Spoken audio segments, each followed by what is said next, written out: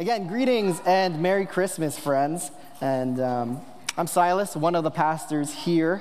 And it is a joy to be with you as we celebrate Christmas. Whether this is your home church, whether you have been here for the first time tonight, or whether it's the first time back in a while, we are glad that you are here. And so we welcome you. And we are just joyful for this moment worshiping.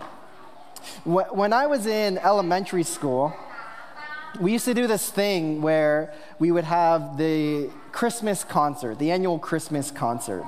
And during this thing, you practice for weeks, you celebrate, and you prepare for this moment where you get to sing and celebrate with your family in front of your parents. And so we used to do this as a class, get assigned different carols for us. And as we were going, I remember I was in 4th or 5th grade, and in this season, we had this carol that got given to us, assigned to our class, that was really one of, I think, the most malleable Christmas carols out there. Jingle Bells is that carol, and it really is a tune like no other, mainly because of the way that it has so many variations given to itself. So we know, obviously, the lyrics, jingle bells, jingle bells. No, that's not it. That is the chorus. Dashing through the snow, though. Thank you, Alicia. On a one-horse open sleigh is right. What I'm doing is actually embodying what happened to me. So what we did, me and a bunch of friends, we're in 4th grade Christmas concert, weeks of practice, and we're thinking, this is a great song because we can obviously sing the tricky versions, like dashing through the snow on a pair of broken skis, right? Over the hills we go, bashing into trees. Like, we used to sing this one together, and we would think, we're so cool. We're rebels. We got an edge to ourselves. So we practiced for months, or for a month about doing this. It's finally time to sing. And me and all my friends, we all botch the lyrics. Like, we all blank on the lyrics. And our parents are there. We end up walking on, singing, faking our way through it, and then getting off. And in some ways, that's a harmless 5th grade, 4th grade carol. It doesn't really make all the difference. It probably, in that setting, adds to the cuteness factor when kids forget the lyrics. But here's the thing, when it came to the day to actually do the performance, we couldn't parse out what was the projection and what was real. We had spent so much time practicing the wrong lyrics for a variety of reasons. Probably to be funny, probably because we needed love and attention, something. But in some way, we did the wrong lyrics. And then when it came to actually share the actual song, we lost it. We missed it. Our mashup reduced the original and made it impossible for us to appreciate what the real version was actually saying. Friends, it may be that in church, we have done the same thing with the gospel stories around Christmas, especially when it comes to mashups of stories during Christmas time. So over the last 4 weeks, we have been exploring the story of Christ, and specifically, we've been exploring the story through the genealogy of Christ through the book of Matthew. There's 4 Gospels in the New Testament. There's Matthew, Mark, Luke, and John. We've been looking specifically at Matthew and tried to stay within that book. So what is the author of Matthew framing for us uniquely? What's he saying to us directly in his words? We haven't tried to put all of the books together and say, what's the chronology? We've said, as a piece of work that's inviting us to meet God, how is this book from Matthew speaking to us? Here we do hold that all Scripture does speak to us, but we also want to be sensitive to how each book is uniquely designed to shape our imagination. And so, our passage for this Christmas night evening is from Matthew 1, verse 16 through 17. Take a look at it here. This is hopping into the genealogy right at the end. So there's already been a lot said, but here's how it goes. And Jacob was the father of Joseph, the husband of Mary, and Mary was the mother of Jesus, who is called the Messiah. Thus, there were 14 generations, all from Abraham to David, 14 from David to the exile to Babylon, and then 14 from the exile to the Messiah. Matthew's genealogy is different than the genealogies we see in the Gospel of Luke, in the other places in Scripture. And that's by design. They're writing with different ends in mind. Matthew's genealogy, it plays with tradition. That's kind of what we've looked at over the last 4 weeks. So what we've done in the last 4 weeks is explore this genealogy and how people that typically aren't included in this kind of writing are included in the work of Matthew. Matthew, he plays with tradition. He incorporates outsiders into the genealogy. He does things that are unexpected. Matthew, he skips generations of people. He skips 6 kings. And instead, he highlights stories of women who challenge us and inspire us. The inclusion of women in the genealogy is unique. It's something to focus on. And so we've done just that over the last couple weeks. We've looked through the story of Tamar and Rahab and Ruth, Bathsheba last week, and today we just read about Mary, the last woman included in this genealogy. This is another way to talk about the family tree. The family tree through the women in Jesus' life. The first chapter of Matthew is a ground-shaking work that presses back on our religious thought and conviction. And all of this is scandalous, especially in a time when this was written, because ultimately, with all the things that we could do a deep dive on, here is the takeaway for us to glean from this passage, from the whole book of Matthew. That's this. Don't miss this. The family tree of Christ reminds us that we're invited to be a part of God's kingdom. The family tree of Christ reminds us that we are all invited to be a part of Christ's kingdom. The family tree of God reminds us that no matter where you're from, no matter what you've done, what has been done to you, what you've believed in the past, what masks you have put on and taken off, Christ invites us to be a part of God's kingdom. And I'm saying kingdom, K-I-N-D-O-M, because the kingdom of God, it emphasizes our kinship with one another, our kinship with all creation. That's what roots the relationship itself.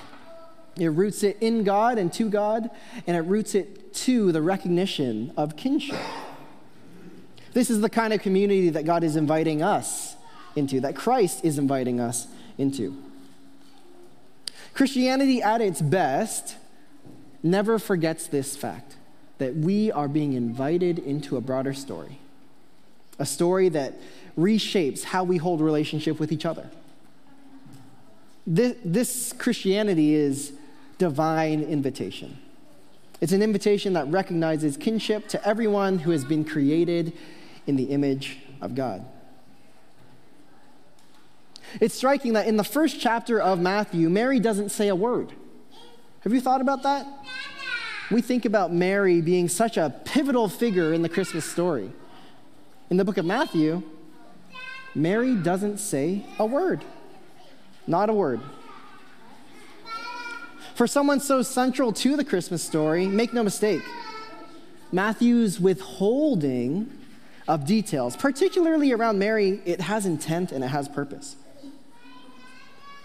This isn't like the telling in Luke where it describes Mary's feelings, her action, her response, her words. In Matthew, we don't get any of this. The only thing we get in the book of Matthew about Mary in this chapter is Joseph was the husband of Mary, and Mary was the mother of Jesus, who was called the Messiah. That's it. It's also striking that in Luke, the genealogy, it comes 3 chapters into the book. In Matthew, it's the first thing we read. So in the New Testament, the first thing we read is this list of names. The very first thing we read. Do you know why this is important? It's important because in its matter-of-fact inclusion of so many people within Christ's family, the lack of detail and its concise ambiguity, it forces us to engage every one of these characters with a curiosity, with an empathy, with a level of compassion that makes us get to know them. As we dive into the stories of each name on this long list, we get to know them better. Don't let this be lost on you. The New Testament starts with a family tree, a list of names, and it doesn't do any work to explain who any of these people are. All it does is say that from the beginning to the end, this is the line of Christ. This is Christ, all these people, this is Christ. It then leaves us as readers with the task of diving in, discovering who these people are, which in turn trains us to engage the world around us with the same kind of curiosity and the same kind of care and the same kind of empathy. By intention, Matthew is trying to form us to recognize how Jesus is not an idea that can be removed from people. Jesus is not a theoretical object. Jesus is not a political talking point. Jesus is not a weapon to be wielded. Jesus is not a tool to serve oppression. Jesus is a divine invitation to the relationship with God. And by design, we encounter Jesus through our encounters with others. And so when Christianity is understood to be a divine invitation, it cultivates curiosity to learn people's stories. When Christianity is understood to be a divine invitation, it exhorts us to take the time, take the effort to know our neighbors, to feel what they feel, to encounter them well.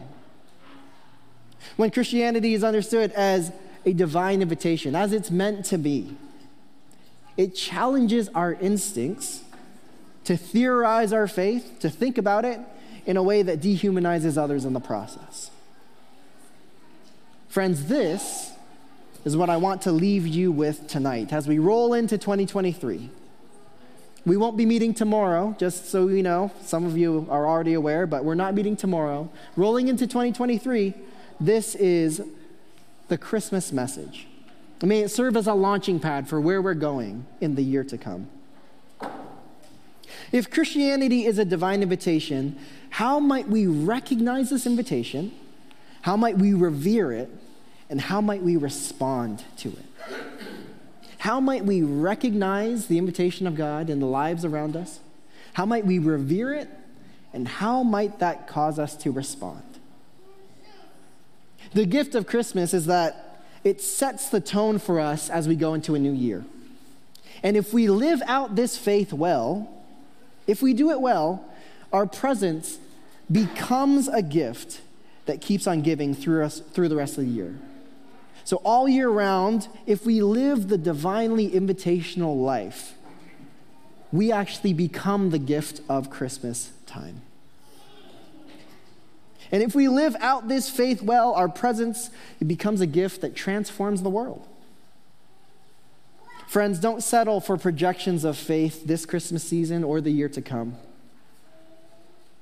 This Christmas, may we all discover and embody authentic faith that invites the cosmos to God. In a moment, we're going to light these candles. And the way that we will light them, we're going to light them in a way that starts here, and it will slowly start spreading around the room. It will move, and it will shape the way that we engage each other. And as we pass from one to the other, as we pass the light to one to another, what we're doing is symbolically embodying the passing on of the light of Christ, the light of God. You might be passing on to someone you know really well. You might be passing on to someone who you don't know even their name.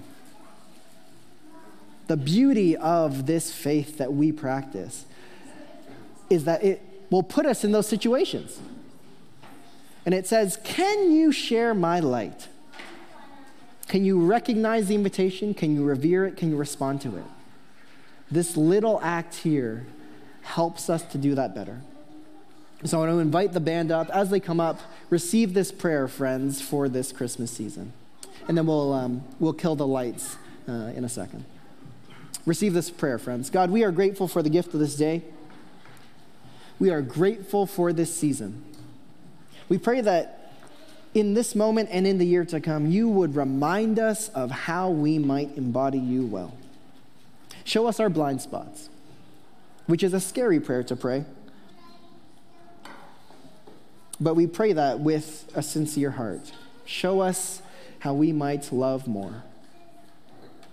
And give us courage and strength and faith to follow you in all the ways that you shape our lives. May our lives be a gift in the world around us. Lord, we pray this with Christ by the power of the Spirit. And everyone said, amen.